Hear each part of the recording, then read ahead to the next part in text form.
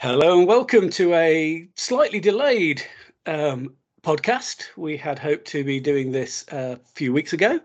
However, unfortunately, real life intervened for us, for team members along the way. And so apologies for that. But hopefully we'll make it with quantity, if not quality. The usual team are here, obviously myself, Richard Jeffrey Cook and Matt Hayward. Good evening. Evening. So, this podcast, we're going to look east for our usual history and list section. We're going as far east as Korea, in fact. And for this episode, Matt is going to take us through some of the history. So Richard gets a bit of a break. Although he will be contributing on armies. But before we get to that, so that Richard doesn't get too complacent, I thought we'd, instead of putting the sort of news items at the end like we normally do, I thought I'd do them up front because we're coming to the end of the year and there's a number of things in the pipeline. And of course, list books get a bit of a refresh at this time of the year. So I thought I'd just ask Richard if it was okay, if he would give us a bit of an update on where we are with the rules PDF project, 2023 army lists. And if there are any changes to those that he wishes to flag in advance now, or whether you're all going to get it as a big Christmas present. Thank you, Nick. So first up, the PDF edition. So the PDF edition is making good progress. We've had a first proof back from the layout guy, and it's looking very good. And I'm in the that has been proofread and a number of corrections back to get corrected. So all things being fair and equal, I would hope that project should produce fruit early in the new year. Just to stress, by the way, we're not introducing any rule changes. So the existing companion books will be perfectly valid should you not wish to acquire the PDF edition. But hopefully the PDF edition will prove a useful alternative. Probably just worth mentioning that obviously if you don't use the PDF, you'll want to keep hold of the clarifications document. Yes, the clarifications will be revised to make sure everything is in line with the PDF edition as well. So that's the progress on the rules. Following on from that, we'll complete the Pacto edition because the PDF edition will actually only cover Maximus and Magna, and the Pacto will get its own special PDF version with new Pacto specific diagrams as well. All right. So that's the news on the PDF edition. On the 2023 list changes, those are pretty much complete. I've had excellent help from a very good group of proofreaders whose names I don't have to hand. So for fear of forgetting somebody, I'll not mention them at this stage, but my thanks, guys, for all the work you've done on that. So just got a few final corrections to put in place. The plan I have for those is that there will be a sneak preview available. So there will be a link going up on the forum for people to actually check out the 2023 lists, hopefully at the start of December. This will be on the basis that there might be a few errors, so if they get pointed out, they might be corrected before the lists are formally published, which hopefully will be at the start of the new year. Just to summarise the important changes, the first one to mention probably is that all armies are now given index numbers. So I'll get a 4-digit number. The first digit will indicate the era 1 for chariot, 2 for classical, 3 for early medieval, 4 for Asian, 5 for medieval, 6 for Americas, and 7 for Renaissance, which will cover the Italian wars and the last 3 Japanese lists. The second digit will indicate the list set. The third and fourth digits give the unique army number. So starting with 1101 for early Sumerian, running through to 7203 for the Takeda, or Japanese, I think, will be the last list in the Renaissance set. There'll be a prize for anybody who can memorize all of this. Lists. Yeah, and no prize for the first person who spots the inconsistency in, but all the allies will have the army index number listed, and all the historical enemies will have the army index number listed. Oh, blimey. That's a lot more than I was expecting, Richard. That's the second change worth noting is that all the notes, rather than appearing at the bottom of the army lists, have now been placed in context. So if there's a note specific to a particular troop type, it'll actually appear directly below that troop type. So no having to scroll up and down or missing out the particular notes as well. In terms of the changes themselves, the 2 substantive changes are, first of all, to Thureophori. Thureophori will no longer have shove, but they will have an all or none option to change them to be loose, short spear, experienced javelin. So if you don't agree with the interpretation of Thureophori being sort of close order, long spear armed, sort of later type hoplites, then you've got the alternative of having them as more loose, flexible types. The other big change is to late Roman and early Byzantine legionaries and scutatoi, who will now have the shield wall characteristic. That means they'll be more resilient to charging tribesmen with depth charges, which seems historically justified. And related to that, the cost of shield wall will increase, but the cost of shove is being reduced. So most armies that were valid in the 2022 lists should remain valid for the 2023 lists, with a few exceptions being armies that are heavy on shield wall troops. They might have to reduce their numbers of shield wall troops very slightly to affect that. Other than that, there are a lot of very minor corrections, typos, tweaks, a few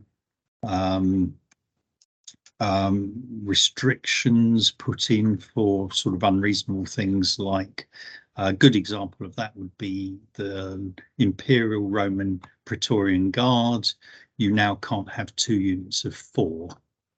You can only have 1 unit of Praetorian Guard, and they have to be in the army commander's command.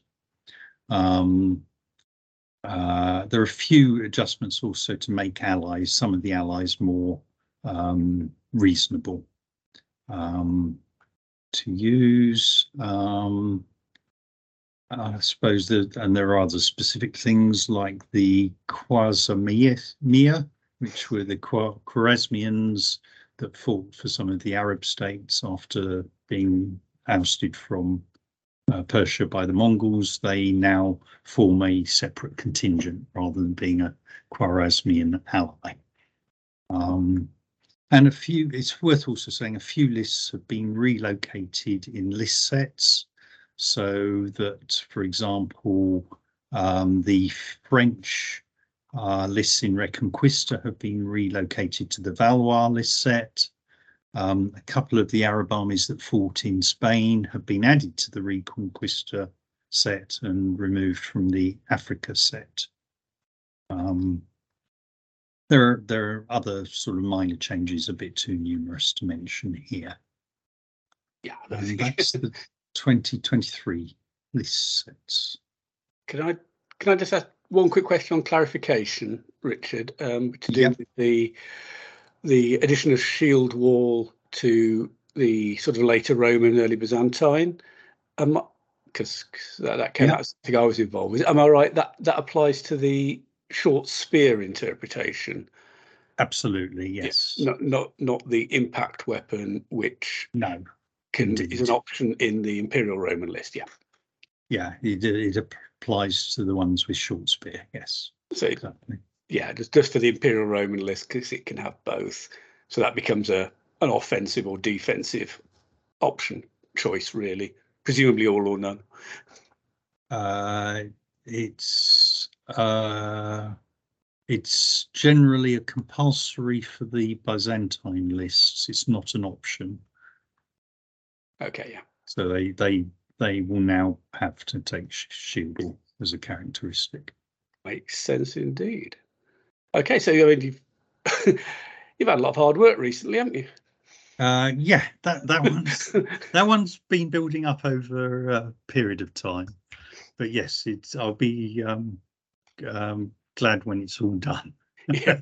Okay. Well, I mean, you get my thanks. And then ready for the next year's. ready for the next slew of. Oh, have you thought about this? Yes. Well, those come up a day after I've just finalised the list, just to frustrate me usually. Would we do that to you? Yes, of course you would. God, he knows as well. It's in the diary. It pops up on January the 1st. Send Richard a list suggestion. So anyway, thank you very much for that, Richard. Obviously, thank you for the hard work, because it is a lot of hard work, and certainly I think the changes like the numbers and indexing of the allies and whatever, I think will be really, really useful, and things like, just from thinking the list checking I do, having the notes under the relevant troop type, because some of them can be very easily missed, but no matter how many times you look at the rules.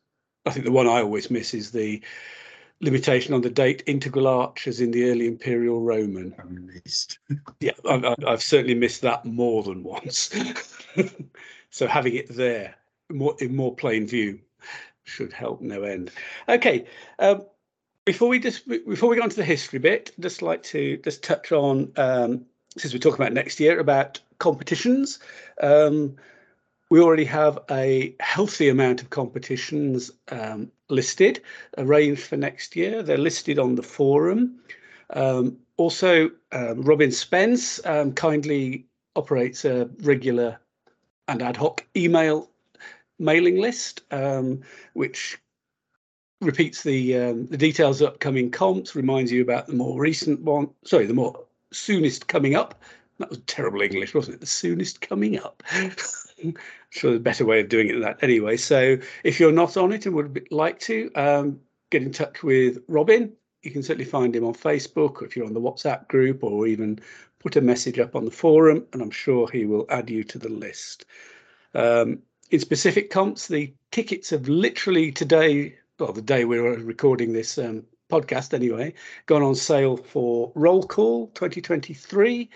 Mention that specifically because we are, for the first time, I think, running a 28mm Magna competition there.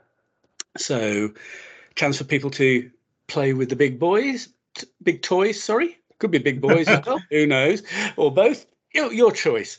And I know quite a few people are already digging out armies that have been buried for a number of years, because they haven't been used, because we haven't had competitions for that. So looking forward to that. So if you're interested in that, get your list in. If you're interested but don't have an army, maybe one of the people who are digging out their collections of 25, 28mm troops will have something to lend to people. Again, just ask people on Facebook, the forum, or wherever. I'm going to just badger Richard one more time, partly because I know that today he has been playing a 28mm Magna game. So if it just give us if you just some bullet points on what are the significant differences from the 15mm Maximus games that most of us are used to. Richard, over to you again. Okay, so the main differences are, first of all, the unit group sizes are reduced. Magna Army lists have the full details, but typically UG unit groups that are 4s or 6s in the Maximus list will be 4s in the Magna list. If they're 6 or 8s, they will become 4s. And if they're 6, 8s or 9s or bigger, they generally become 4s or 6s. Elephants are usually in 2s, as are artillery. I think that's a fair summary of the unit size changes. The second big change is that all the terrain deployment is 2/3 of the MeG Maximus size. So if you're playing with 28mm on a 6x4 table, 180 centimetre by 120 centimetres, then you will find the terrain sizes, because your base width in 28mm will be 60mm, the terrain sizes will be 40mm, which happens to match the 15mm game. Nobody separate terrain. Yeah, so that applies to the terrain sizes, the distances you move terrain, and the width of the flank zone for deploying terrain. As I mentioned, the base width is obviously 60mm in Magna. The deployment area, however, remains the same, so you still have deploy 6 base widths from the center of the table, and you still have a 5 base width flank zone. So your deployment area is somewhat constrained. Yes, so if you had something like 120 infantry bases in your army, you might struggle to fit it onto the table.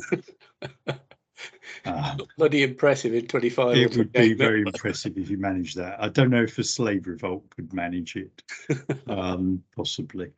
Yeah, the only other significant change is that skirmishers will shoot at full effect with 2 ranks and a reduced effect with 1 rank, unlike the Maximus where skirmishers are on 3 and 2.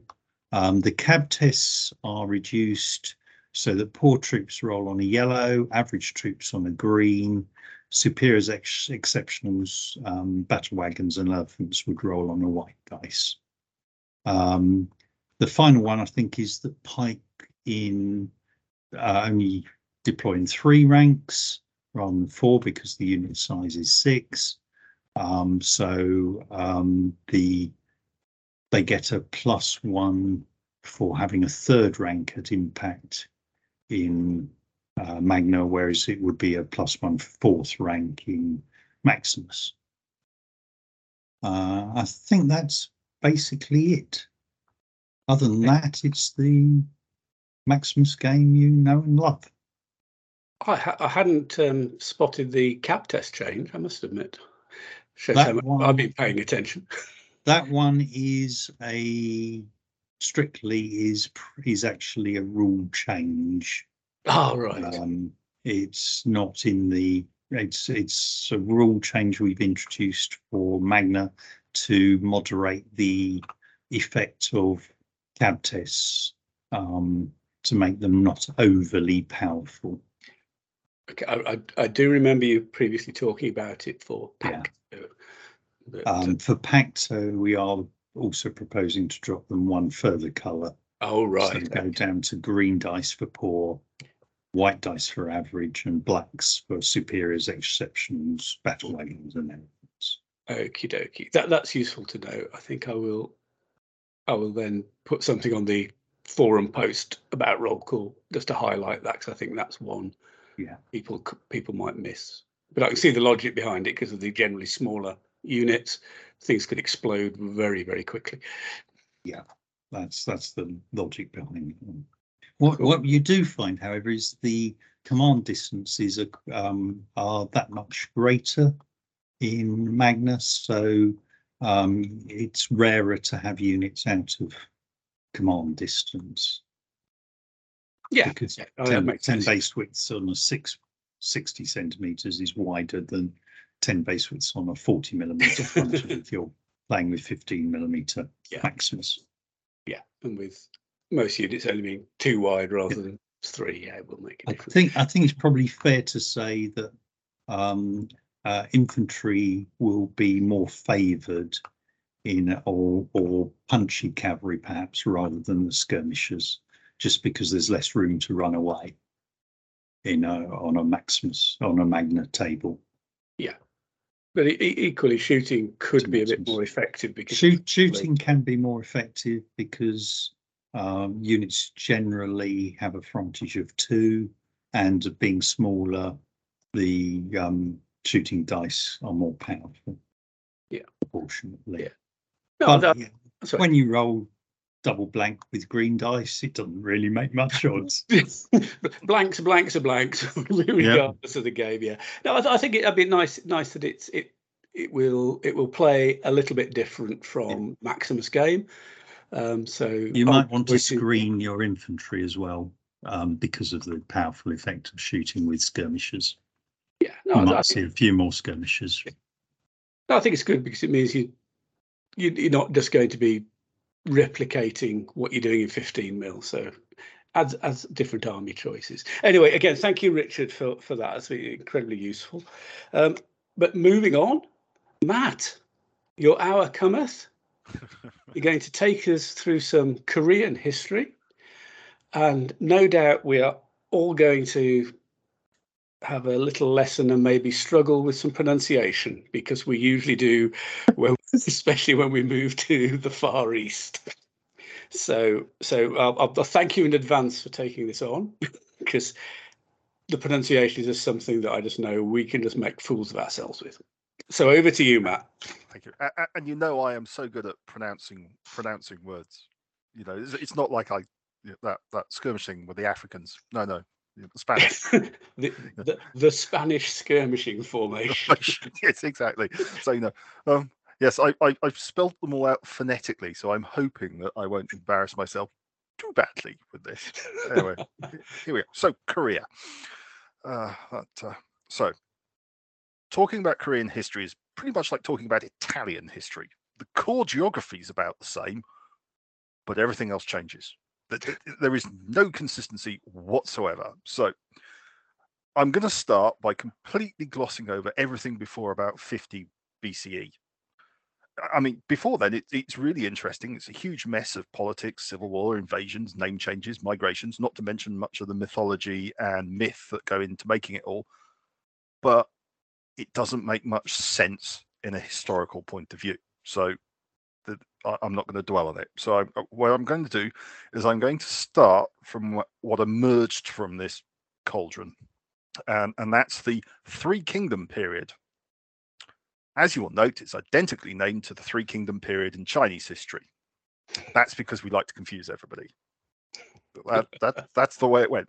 Now, the Chinese and the Koreans, funny enough, actually ended up calling it the Samhan period, which is what they used in their sources to describe the Three Kingdoms of Korea. Now, the Three Kingdoms of Korea at this point are... Right, here we go. There is the Goguryeo Kingdom.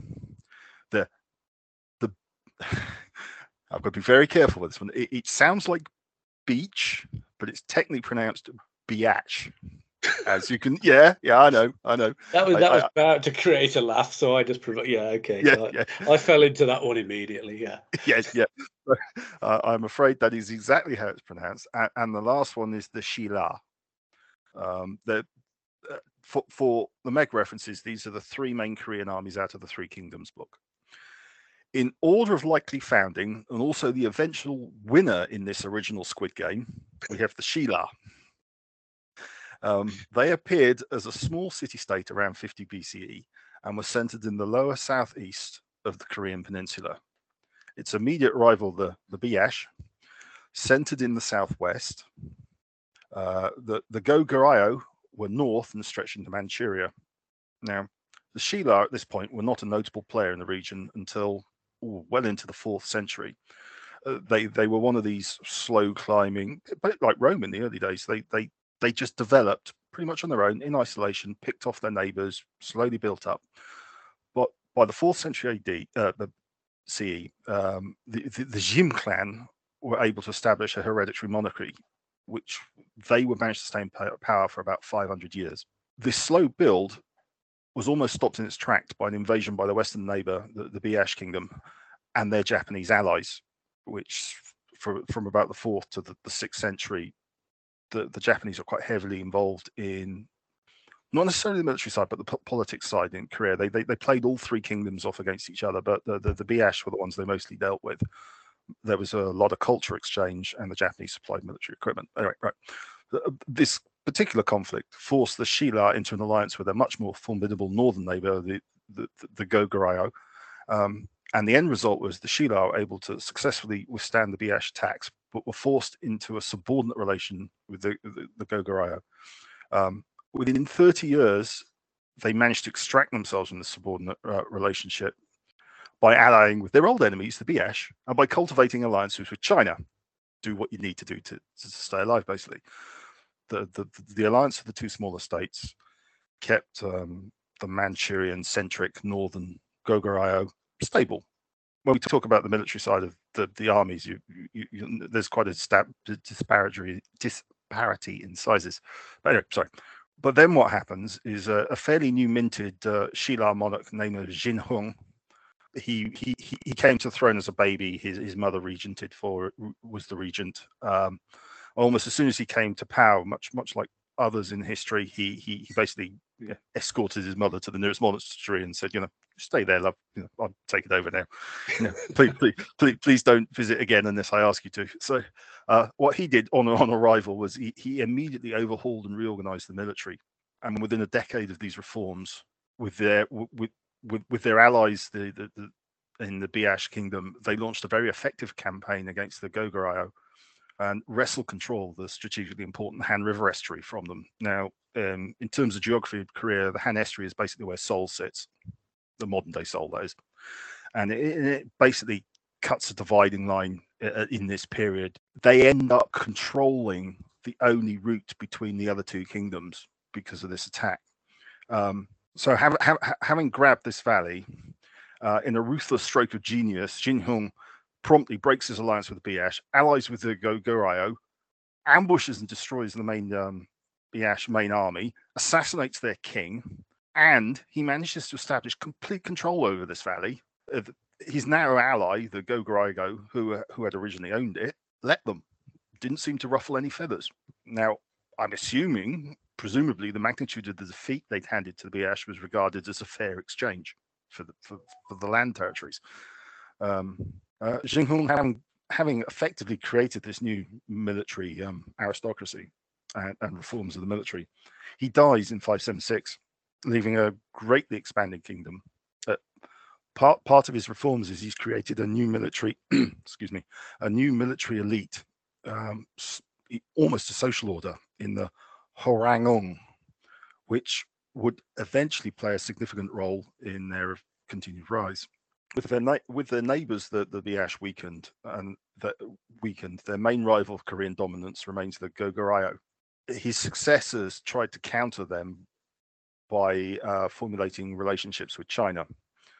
They attempted to form a mutual alliance with what was currently the Tang regime.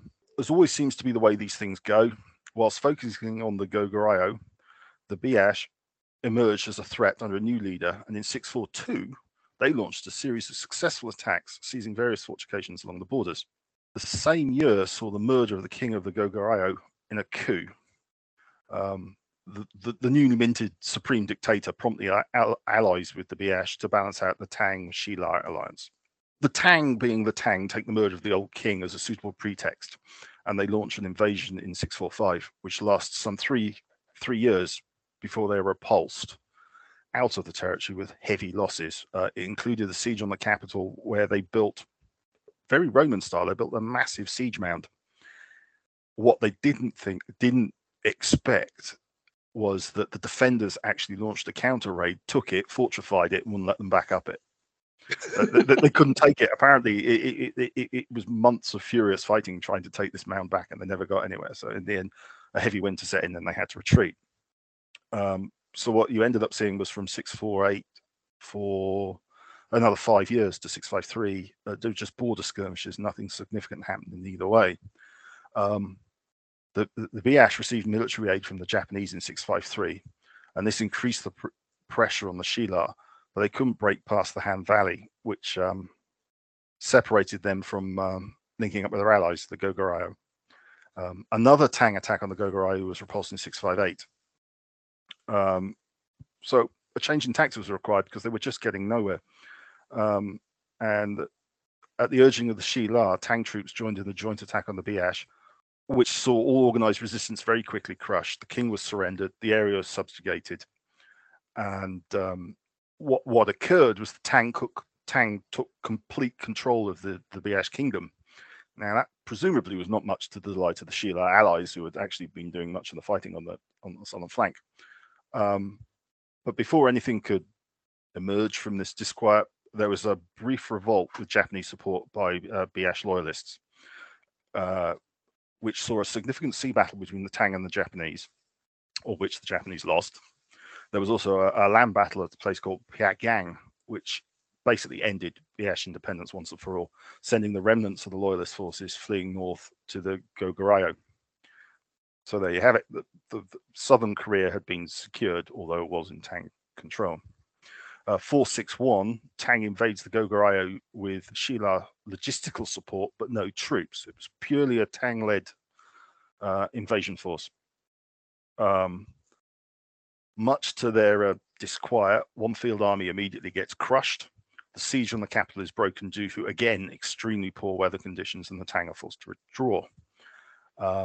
This leaves another 5 years of skirmishing, not much going on, whilst the Tang rebuilt their forces, dealt with a couple of revolts elsewhere in the country. And what you do see, though, is in 466, the supreme dictator of the Goguryeo dies. Natural death, just falls over dead. And again, as usually happens in history, his sons started increasingly violent disputes about who should take over. The end result is one defects to the Tang, another one defects to the Shilar, and the Tang fairly obviously uses it as an opportunity for an invasion. In 668, the capital falls, and the Goguryeo are finally defeated. It's done and dusted. The war is at an end. 669, the following year, Tang establishes prefectures to run all captured territories, excludes the Shilar from everything. So the instigator of all this, the Shilar, have been left with nothing. Then the Tang start suggesting to the Shilar that, well, maybe you should become a protectorate of Tang, China, let us do all the heavy lifting. The Shilar don't take that particularly well, and in 670, they rally the old loyalist remnants of the Bijar and the Goguryeo and start a war to regain Korean territory. And this is the first time it becomes Korean territory. It's Korea. It is a single unity. That's what they're after. It lasts 6 years, and it sees the Tang actually pushed out of much of Korea. They reach the river Taedong in the north, and that basically becomes the stabilizing line.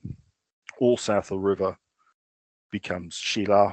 All north belongs to Tang, or what actually becomes an emerging successor state to the old Goguryeo called the Balhae, who remain frenemies, for a better word, to both the Shilar and the Tang. They play each other off quite well, and sometimes they're allied to Tang, and you find that represented in MeG. They're actually allies, I think, to both. But anyway, so Korea stabilizes under the Shilar as a unified whole, and it remains that way till about the late 1890s, where it briefly disintegrates into what is called imaginatively the later Three Kingdom period. We're going for the names here. But that lasts less than 50 years, and it actually gets reunified quite quickly under the Goryeo Kingdom, which is where we get the anglicized name Korea. and that would in turn morph into the Joseon Korean period in the late 14th century after a somewhat unwise attack on the Ming Chinese by the Goryeo dynasty led to a very brief power struggle, and they got taken over. And that's where I'm going to stop with the history, because now we're pretty much pushing the Goryeo period would see the Mongols, and the Joseon Korean would actually push us into the Renaissance, and the Mongol period itself is so vast. I'm not going to go there, so if we stop there. But from the history point of view, but in terms of the military, I just want to quickly touch on them. In terms of military finesse, there are common elements across the three kingdoms. Not surprisingly, given they spent much of their time fighting each other, you're likely to develop similar military systems. What you've got are foot troops, where present, which were your usual polearm, long spear, anti-cavalry formations, which were either mixed with archers or crossbows, or alongside similar, either blocked out as individual units or mixed in as a cohesive whole. It's worth noting that the Shila apparently manufactured exceptionally superior crossbows, much sought after by the Tang. The list itself doesn't allow you to take Shila crossbowmen. So something I might do some digging in to see how prevalent it was, or whether it was just the export market, which I suppose is possible. But it is noted in some of the sources that their crossbows were very effective, 1,000-pace range, and that kind of thing. Yes, the absence of crossbows from the lists is something that is being looked at. Certainly Korean crossbows were believed to, by the Tang, to have a better range and be more durable. That seems to be the and that may be due to better manufacture of the stocks and the bow itself by the Koreans. Interesting. Okay. Excellent. Well, there you go. It's already in the pipeline. I've been gazumped. You have to find something else for that 1st of January. Yes. Mail to Richard. Yes. Yeah. I'm sure I'll find something. The difference here. So the foot were broadly similar across the armies. Shila, for example, towards the later period, they ended up with something called 9 legions, which was a mixture of refugee status troops, I guess, that have fled from the other kingdoms, and they created these 9 legions. But they also had garrison troops, royal troops, and militia, and they were very, very structured. You find the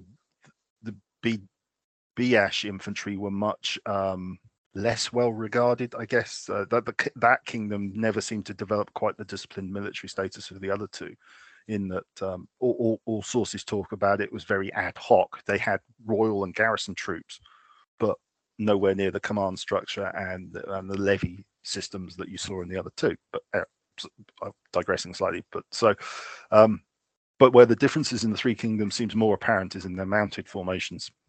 The Goguryeo, with their significant presence in Manchuria, for example, not only had access to many nomadic vassals and allies, they also seem to have readily adopted the more cataphract-style panoply of such as well.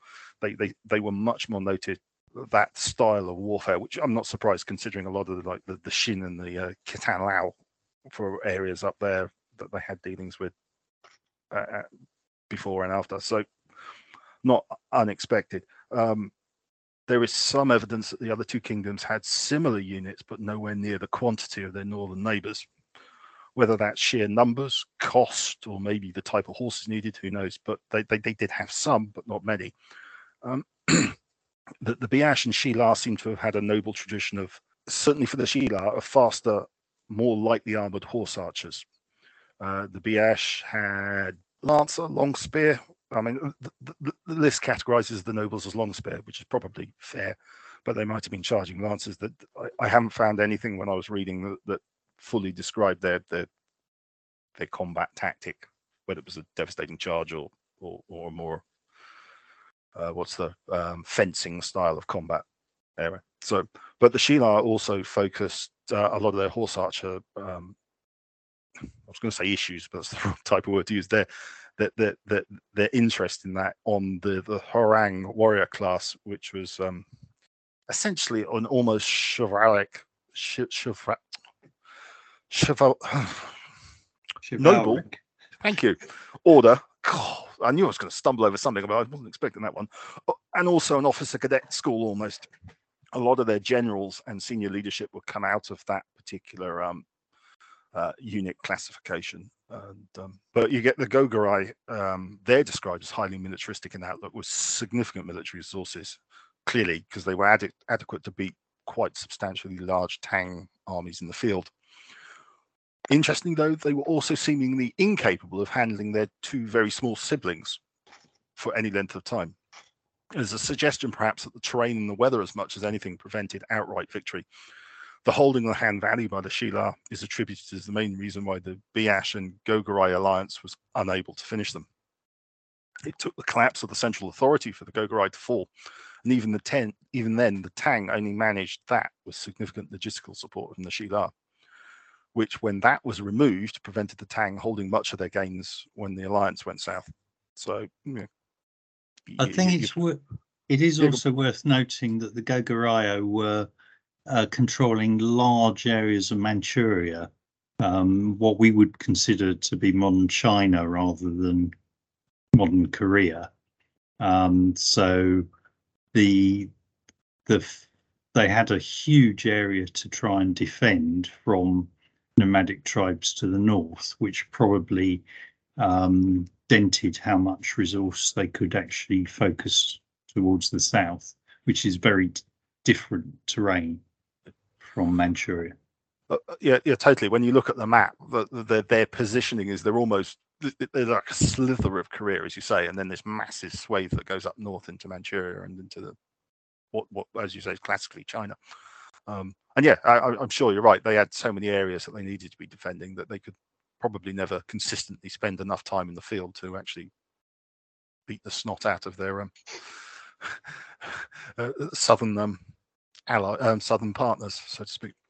So anyway, that was the brief rapid gallop through about 800 years worth of Korean history.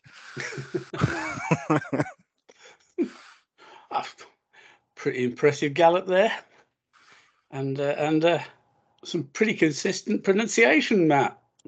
Oh, thank you.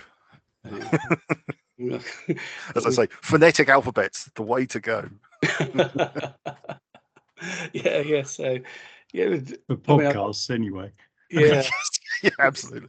Yeah, I might be wrong, but I have had the impression that in terms of sort of transliteration into English characters, there's less of a consistent approach to Korean. Unlike, with Chinese, we used to have Wade Giles, and now we use pinyin generally.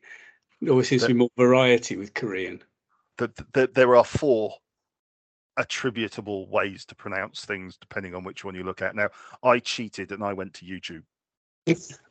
And then I basically Googled Korean, how do you pronounce? And there are oddly a fairly large section in YouTube for Korean pronunciations, and from that I then phonetically spelled Beeaach or whatever. So yes, it was the closest way I could go. So that's what I did. It sounds incredibly sensible to me, and I must admit I wasn't sure what they were going to be, but yeah, I think I knew Sheila for some reason because I've seen it spelled SH at the beginning, and that's the one sort of, if you like, closest to how we read it in English. So, okay, well, on to army lists, I guess. Shall I go first? Definitely give you a break, Matt, after that. So thank you very much for that. And I have come up with it's an army I've used. I don't have proper figures for it. It's one I've knocked together before now, which is the Biash Korean. Is that right? Well, close enough. That's what I'd go with. Yes, so we'll go with that, which is nothing like how I would pronounce it. because I'd have just gone from the spelling, which would be something like Bakeger or something, you know, but Biash, we'll go with that.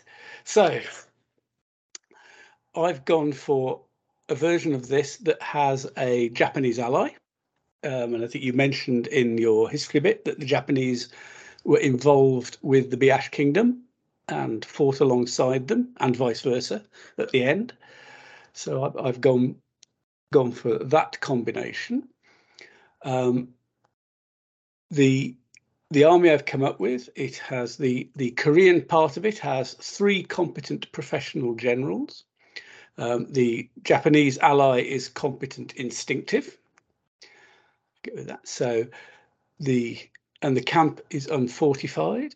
It comes out with 7 PBS cards and 3 scouting, which is sort of middling, I suppose, sort of average. Anyway, the troops I've got are a 6-base unit of guard cavalry who are formed close, superior, superior, armored horse, fully armored, long spear, shove. So that's the cataphract style cavalry that you mentioned earlier. A 6-base unit of nomad cavalry, formed flexible, average, protected, experienced bow, short spear, melee expert. So a good, useful, multi-use, multi-purpose unit there. A unit of noble cavalry. Now these are split differently between the front rank and the rear rank. They're all formed loose cavalry and protected with long spear. The front rank is superior. The rear rank is average. So that's a unit of 6, so 3 bases of each. 2 units of what are called provincial spearmen in the list. Formed flexible infantry, average protected, polearm. Yeah, pretty good all-round troops, and polearm is very useful against cavalry, and cavalry are something of a thing in these armies. A compulsory unit of militia, who are tribal, flexible, poor, unprotected polearm, and 8 bases of those. I think they're a bit, yes, well, you've got to have 8 of them. So, well, you just have to live with them, don't you? Got 1 unit of scouting light cavalry, cavalry skirmisher, average unprotected experienced bow, Cantabrian combat shy, and a 6-base unit of skirmishing archers, infantry, skirmisher, average unprotected experienced bow, combat shy. So that had a bit more shooting capacity, and of course the Cantabrian can be more effective. The Japanese ally, which I quite like, I think it's a bit different. It's just 3 units. 1 is Yugai Guard. These are quite nice. I really like these. Infantry, formed loose, superior protected, experienced bow, melee expert, Pavis. An 8-base unit of those. A 6-base unit spearmen, infantry formed loose, average protected, short spear, shield cover. And then an 8-base unit of archers who are like the guard, but they're average. So they're infantry formed loose, average protected, experienced bow, Pavis, so not melee expert as well. So that's it. It's not an overly massive army. It certainly doesn't fill the table. You want to you probably want to narrow it somewhere along the line, because it's not got vast amounts of cavalry that might run around in open spaces, but it's got a number of units that I think, if you can coordinate them, are quite good. But I would confess that it runs a risk of getting uncoordinated. Those Japanese guard infantry, a superior melee expert with Pavis, can be really, really tough.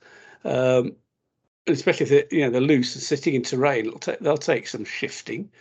But because they are superior, they're not completely useless in the open either. What's the? Sorry, what's the? Can you remind me what the Pavis rule is? I can't remember what the Pavis means if you're shot at, your armor goes up 1 grade. So instead of being protected, they would count as fully armored. And if they are charged by infantry other than dev charges, if I remember rightly, they get a charge phase. I think that changed, but I'd need to check it. Yeah, I think so, it's now if they're charged by any infantry. But oh right, sorry. So it's +1, is it? In the charge it's +1 phase? against infantry. It's of no use against cavalry, who does just knock it over because they're basically they're large standing shields propped up. It's a nice centre point, though, isn't it? Because I mean, even cavalry is still charging superior bowmen. It's not going to be a happy experience necessarily if you can't get in. It's potentially, yeah. I mean, good cavalry or cataphracts will probably just run straight over them. Well, good cataphracts will run over anything, quite frankly. Oh, yes. So in terms of the army as a whole, that Japanese contingent is, I think it's pretty useful, and certainly pretty useful in terrain. And so the guard could be a bit of a nasty shock to somebody. Superior, as I said, superior melee expert, experienced bow. I think it's got the potential of being underestimated, and the Korean part of it, the Baicha part of it, the guard cavalry, superior cataphracts. Okay, like a lot of Eastern cataphracts, they don't have the dev charge, but I've used Eastern cataphracts recently, and I quite like them not having dev charge. You don't have that forced charge at 3 base widths, and then the guard cavalry superior long spear. If in 2 ranks the long spear can cancel out mounted melee experts, that's useful.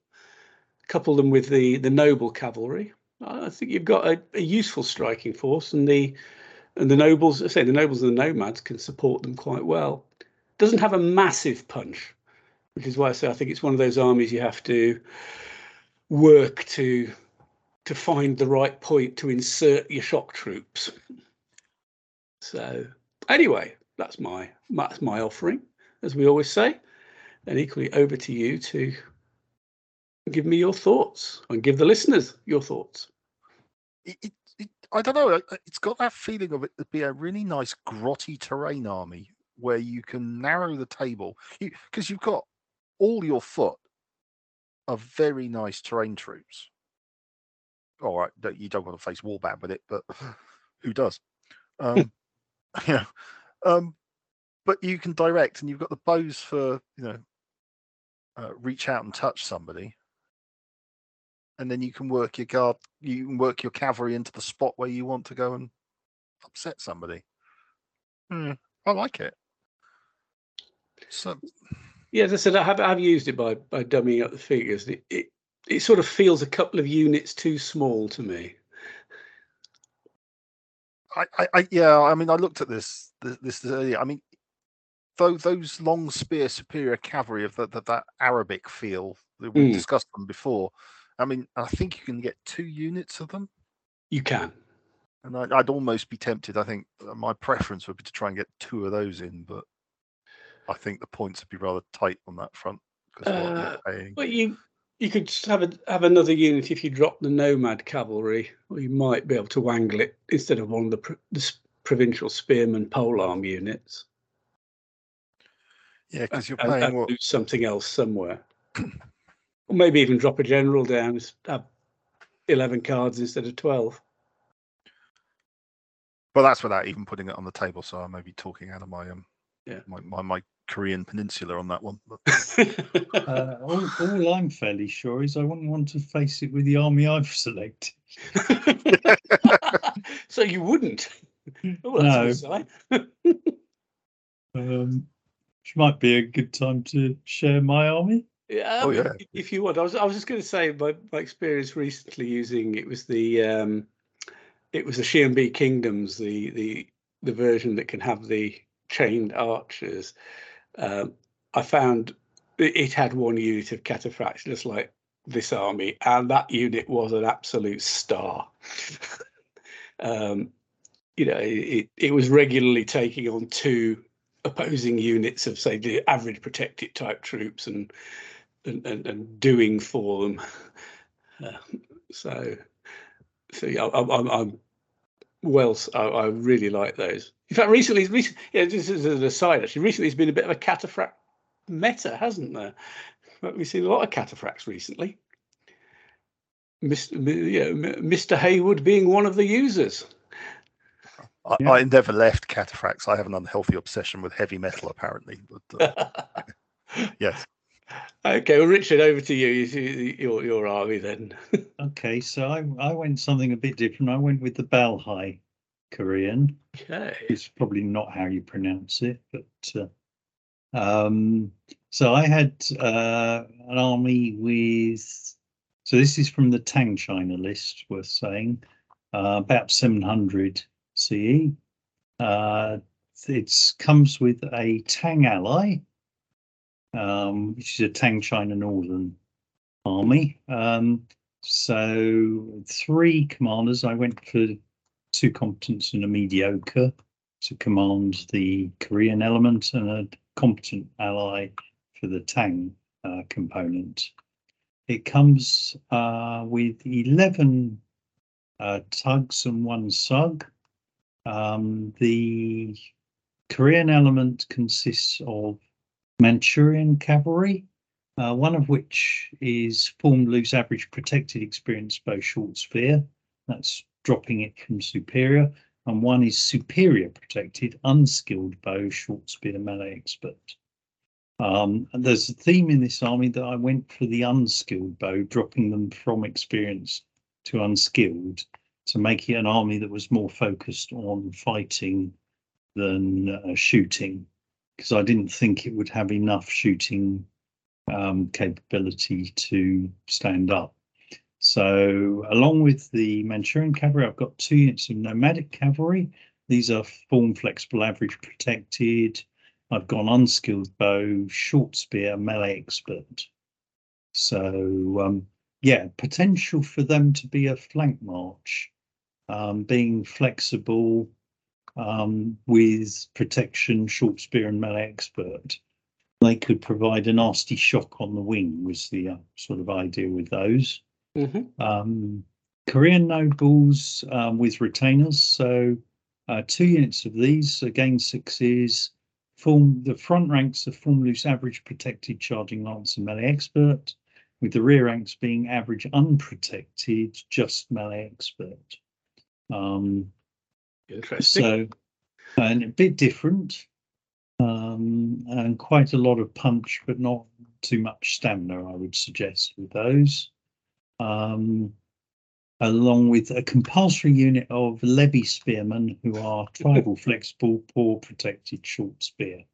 So I'm trying to find somewhere for them to hide, along with the levy archers who are tribal loose, poor, unprotected, experienced bow combat shy. So they're potentially just victims, but at 208 points, they boost the tug count up to 11. And along with that, a unit of scout cavalry who are skirmish average unprotected, experienced bow combat shy Cantabrian. The ally itself is 3 units of Tang cavalry who are all 6s of form loose, average protected, unskilled bow, short spear, melee expert.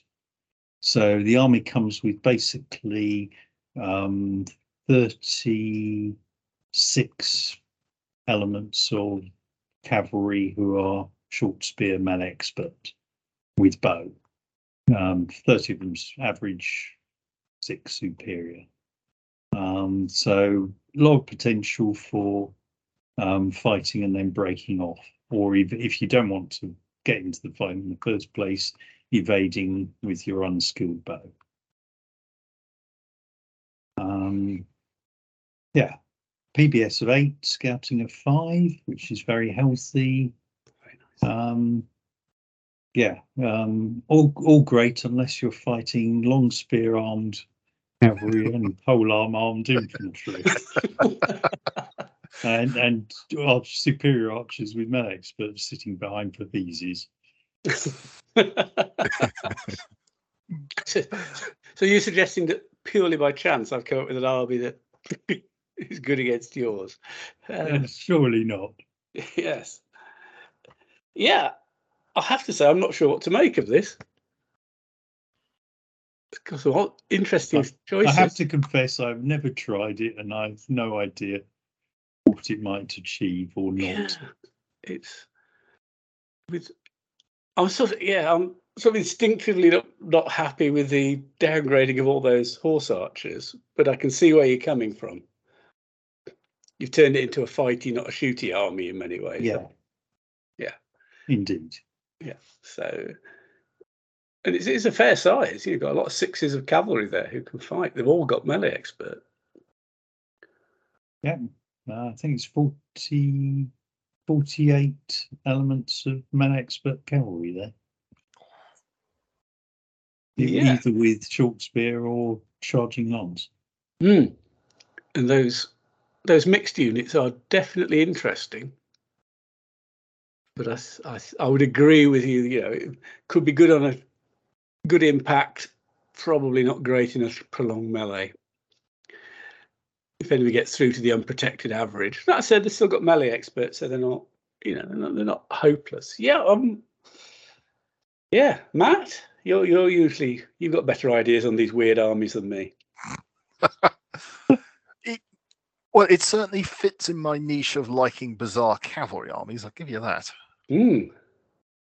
I've got the feeling it actually might be not a bad. Depends on the competition, but I'm thinking those lancers, as you say, they offer an interesting glass hammer, but they can also get out of the way reasonably. I mean, you can pull them out fairly easy. Professional generals. And actually, they're a block of cavalry that you don't mind if they stick. The melee expert's not going to. I mean, all right, you face a Roman with it, you're not going to have much of a good day. But if you're fighting a lot of drossy foot where people are having to expand out to cover 42 paces worth of cavalry, yeah, you know. And as Richard said, those nomads can flank march. I'd have to try it, but I actually don't. You know, I quite like that. There's a definite different choice. As you say, you wouldn't want to go anywhere near a bow-armed army with it. Frankly, you wouldn't want to face something like your Richard's Tang Chinese, for example. That would just be that'd hurt. Yeah, I was thinking the early Northern Song I used at Ice and Fire earlier this year. I'd love to fight this with it. All the crossbows, but yeah, it's a definitely surprised somebody, and you know, because it is a lot of truth. You know, those Tang cavalry and the 127 points of base is nothing for a reasonably competent fighty cavalry unit that can run away if it's not forced to charge. It can, there's something there. Yeah, I think if you were facing it, you'd have to be very careful on your flanks because there's enough to pin you about the front and enough to get around your sides, and suddenly once they're in, melee is actually worse for you than the charge phase almost, because the melee expert, it's definitely. Yes, I'm just wondering if it's a little light in command because it's going to want to maneuver a lot. And they are formed as well. If they were drilled, it'd be different. Yeah. It's just, that might be valid. Yeah. Although obviously, your two levy units, you're not going to do that much with. Yeah, you've got one card per unit basically. Yeah. So you need good cards. Yeah, I think if you get a whole string of black cards, you're going to be struggling.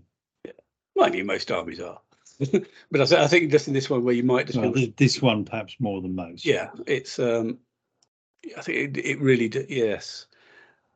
Although it's one of those that it's almost you wouldn't want to lose a unit to get you the extra command. It's definitely at that point. Yeah. I mean, I had to compromise on something. Yeah, it's I'd define it under interesting, but it's definitely one worth putting on the table at some time, I would think, just to see how it does work. Yeah, I'll mention as a list. I mean, having a Tang Chinese ally gives you various interesting options because you can equally do a Balhai with some quite strong infantry and go very light on the cavalry. This was the opposite. This was a strong cavalry, light on the infantry option. Yeah, because the infantry is optional, isn't it? Well, I presume it must be, otherwise this list would be It is if you completely don't illegal. take any of it. Yes. That's the thing. There's a special note on the Tang that you're not obliged to take the infantry if you don't take any of it at all. Yeah. In some ways, I think I prefer the idea of taking just the cavalry, actually. Because if you replace those with infantry units, I think the Tang infantry is nice, but I think there is something really nice about the fact this is just a big, massive, swirly mass of cavalry.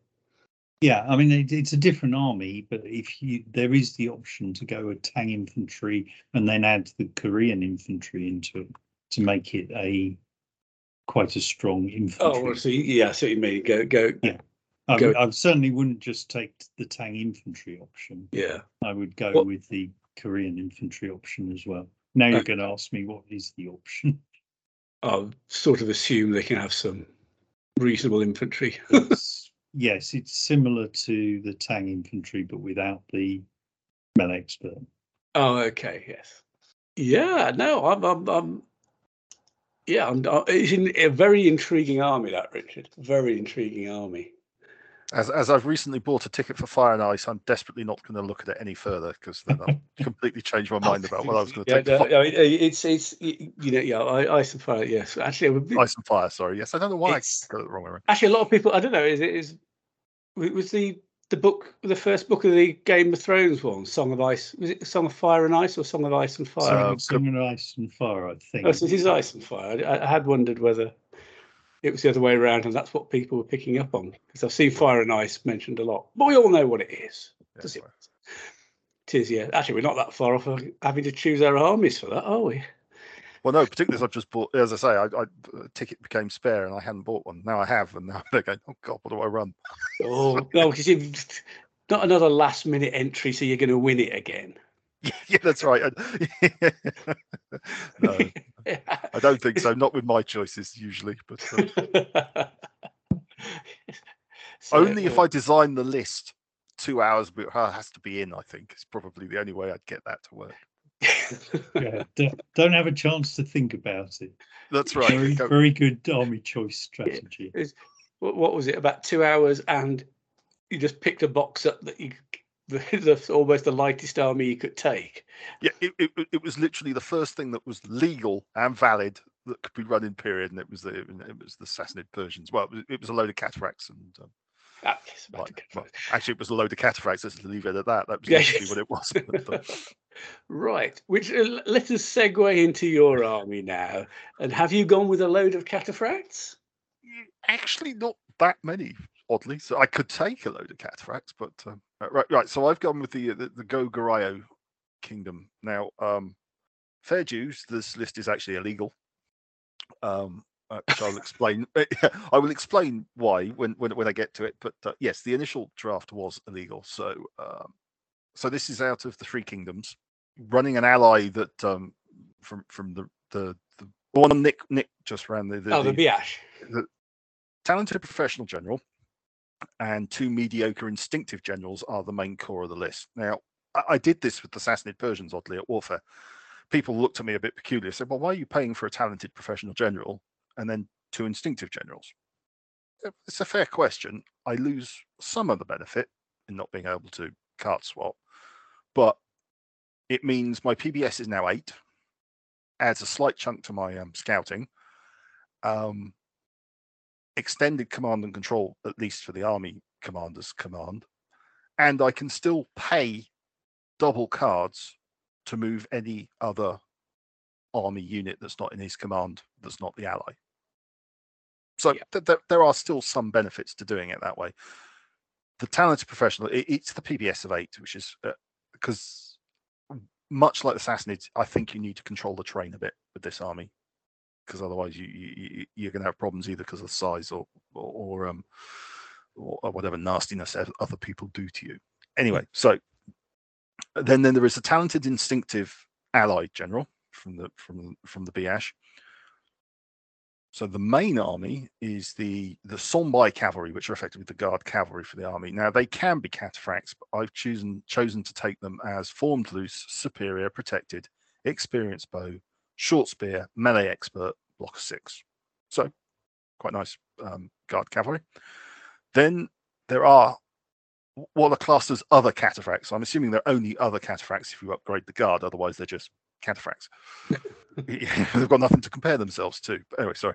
There's a cavalry formed close, average, armored horse, fully armored, long spear, shove, block of 6. You've then got something called the Malgal cavalry, which are formed flexible, average, unprotected, experienced bow, melee expert. It's block of 6. Now, this is the slightly illegal bit. I have 2 blocks of armored spearmen, which are 6 armored spearmen, formed flexible, average, protected, long spear. They then have attached to them 2 armored swordsmen, infantry, formed flexible, average, protected, melee expert. So it's 6 long spear and 2 swordsmen with melee expert to form a single unit of 8. So there's 2 blocks of 8. Now, the way the list is written, you actually are replacing the spearmen with swordsmen. Now, the list has a maximum of 12 spearmen. So I effectively could only have a single unit of 8 from the size that I've gotcha. They're not being added. Yeah, exactly. They're not added, they're replacing. So, but what the list does have is it also has an armored polearm, which has the same allowance, and you can have up to 12 of the armored polearms. So to make the list legal, it would be 1 block of armored spearmen, 1 block of armored polearms, each with 2 melee expert swordsmen, making them 2 blocks of 8. So that makes the list legal, and I think there's a point difference in them either way. So per base, so it makes little odds. Yeah. So that's the first 5 units. The units 6 and 7 are much like Richard's list. You have to have militia fighter and militia archers, which are infantry, tribal flexible, poor, unprotected polearm, and the archers are tribal loose, poor, unprotected, experienced bow, combat shy, 2 blocks of 8, which are the minimums. So that takes you to 7. You've then got the Biash ally. So I've taken the guard cavalry. Again, these have the option to be cataphracts, but I've taken them again as formed loose, superior, protected, experienced bow, short spear, melee expert, block of 6. I've then taken the noble cavalry and the rear rank followers, which are the formed loose, superior, protected, long spear, 3. Back rank is formed loose, average, protected, long spear. Now I've made them combat shy, which Nick didn't do. Block of 3. So it makes it a unit of 6. But the back rank are combat shy. So if you get through to the combat, if you get through to the back rank, the unit's knackered. But anyway, and then the list has provincial spearmen compulsory, which are infantry, formed flexible, average, protected, polearm, block 6. Militia fighters, infantry, tribal, flexible, poor, unprotected, polearm, block 6. And then I've taken some scout cavalry, which are combat shy with Canterburan. Yes, no, maybe. Experienced bow. But I've downgraded Spanish shooty formation. I keep trying to say yes. I should just go with Spanish shooty formation. I've downgraded them to poor, which is not ideal, but it gets me the upgrade to the skilled dice for them shooting, which I think is a fair trade. I'm not expecting them to be in a main shooty combat line. They're there to just hang around on the side of the superior cavalry. So there you go. It's 11 tugs, 1 skirmishing sug. Gives you 12 UGs for deployment, 8-4 on the scouting. I'd have preferred higher scouting, but the PBS of 8, I think, slightly mitigates that in that I'll have at least 2 cars that I can choose out of the main block. My thoughts on it were the armoured spearmen and the armoured polearms would form the anvil almost with the cataphracts. Either they're all in one line or the cataphracts behind them. The provincial spearmen from the ally are a useful terrain holder. I'm not looking to fight with those because I only want to use the cavalry, really. It does have 3 militia units that I have to protect, and it's an unfortified camp, which is not great, but I guess if you spread them across the back of the line, you're not going to lose them all quickly. Plus the fact they have to fight through your army to get to it. But yeah. The ethos was basically the 3 blocks of superior cavalry work a flank, where you've got a fairly solid central core that I think the combination of cataphracts, polearms, and long spears means it's not particularly tasty to cavalry. Infantry aren't going to greatly love it either. I quite like the 2 melee expert swordsmen in each unit because once you're engaged, they can flip out quite nicely to the sides, which you can't do with polearm and long spear, obviously, because you have to have the double ranks, because they count as part of the factor for having 2 ranks in a melee. So you've got something you can expand out. And again, I'm not expecting to win with those, but I am expecting to hold people up, delay them, maybe give the Cataphracts a chance to work around them or come through a gap. So there you go. Anyway, over to you guys. I'm not a fan of poor Cantabrian cavalry. The double minus if they have to skirmish means I think they're just one-shot wonders, frankly. And you have to get lucky. In terms of the actual army composition, yeah, I'd have to say another army I wouldn't want to fight with the Balhai, I think. Although, does it have enough punch? Probably. I thought in some ways it shared that with the BS that I did. It's got a bit more punch in terms of its cavalry. It's where to insert some of the units at the right time. Timing will be quite important on this one. I must admit, I don't like the combat shy on the rear rank followers for the Biatch. Not keen. I can see why you've done it, but I'm not keen. In the spirit of how we usually do these things, if I remove the Spanish squirrely shooty stuff and take off the combat shy from the rear ranks of the noble cavalry, that brings the army to exactly 10,000 points. Oh, there you are. I think it's sold. Yeah, I'd agree with Richard on poor Cantabrian. It's perfectly good if the opponent's army is more like is infantry. This is anything that's got a reasonable speed, they'll just die really quickly. They actually in my head where I had them was in between 2 of the cavalry units. So if you were charging you can intercept charge, possibly create or non-skirmishing cavalry in the skirmish away. Yeah. I mean, all right, yes, as Richard says, it's the double whammy. You might throw one and they still follow on and clobber them. Yeah, you take the risk, but I think losing the Cantabrian and therefore losing the combat shy on the Biash cavalry is a better trade. Yes, I suspect you're right. Yeah, it is. And then I think that probably makes this army one that I wouldn't be that wild about using the my Biash army against. Actually, I think this one's a bit punchier, and if I didn't have somewhere I could some terrain to use for the Japanese ally, that could be quite vulnerable.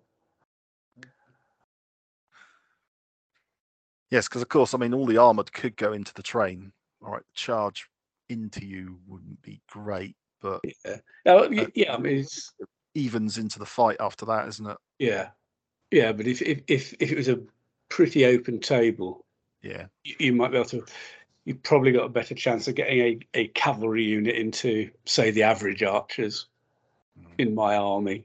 You probably go through them fairly quickly unless I get a really good shot at you coming in.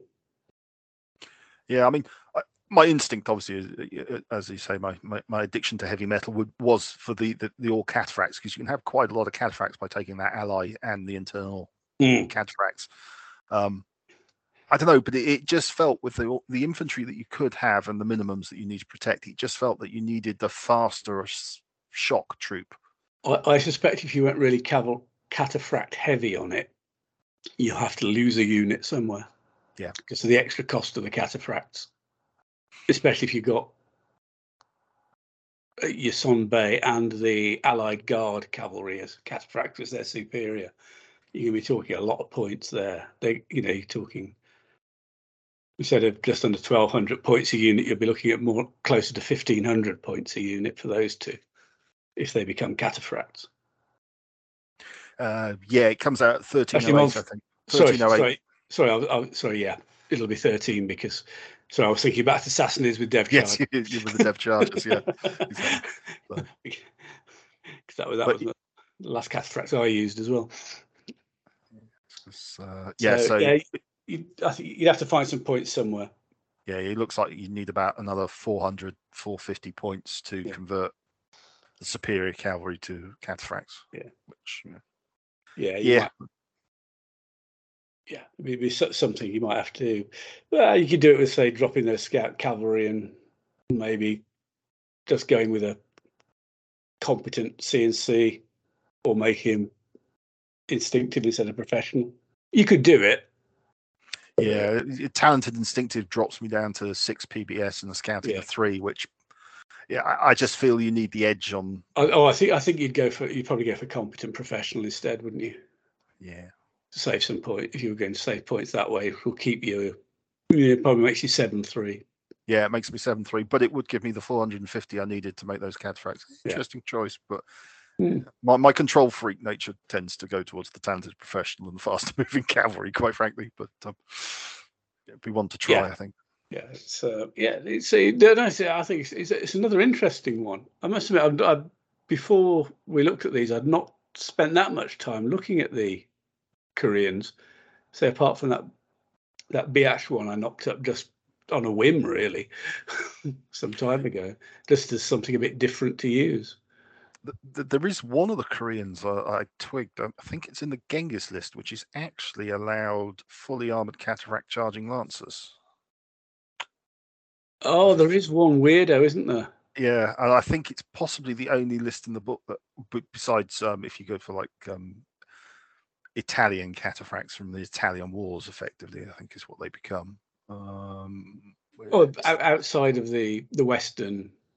Charging lancer. Yeah. It's the Gorai the Korean list, basically the first one in the Genghis, and it's the Singai Guard.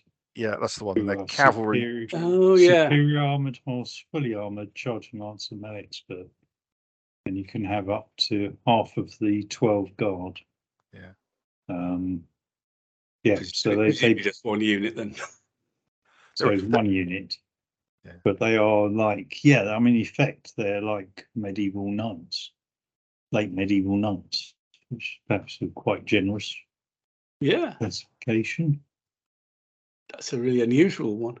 Yeah, I think it's the only one you find in the Eastern lists for. The occasional oddity. Yeah. It's also a list where all the infantry can have barricades. Literally, all the infantry can have barricades. But bar the superior guard, they don't have to. I'm guessing they feel secure in their own manhood. They don't need to stand behind a barricade. Here's a question for us all. None of us went and did Joseon, or however you pronounce it, Korean, the last list in Genghis, which seems to have some fans, and I'm fairly sure you've used it, Matt. I used it at the last Ice and Fire.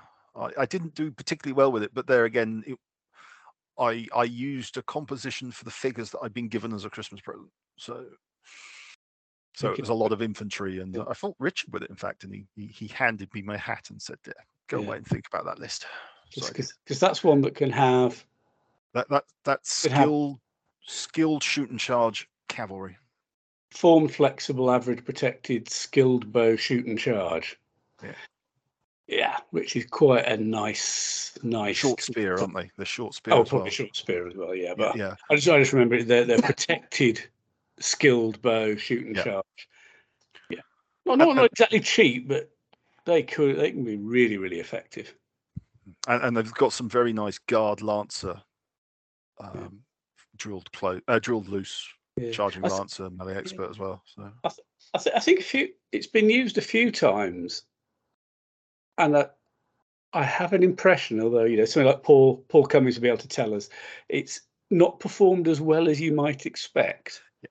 It's less than its whole, and I'm not sure if it's. I have a couple of alternatives that I've worked out, which I still haven't managed to get on the table for it. But at the moment, it's performing less than what it's the sum of its parts, shall we say? Maybe you end up sinking just a few too many points into the good units, and the supporting cast is a bit weak. I think it's one of those where you feel that you really should be shooting charging with the skilled cavalry, and I think people do it too quickly. It might be one which needs more patience, and you need to pull back a few times, make a bit of a dent, and then shoot and charge with them. Keep retreating back a bit. I've fought it out of competition once, and that's exactly what happened. They were brought up and almost charged as soon as they could. They hadn't softened up their target enough. Yeah. Or at all, as it turned out.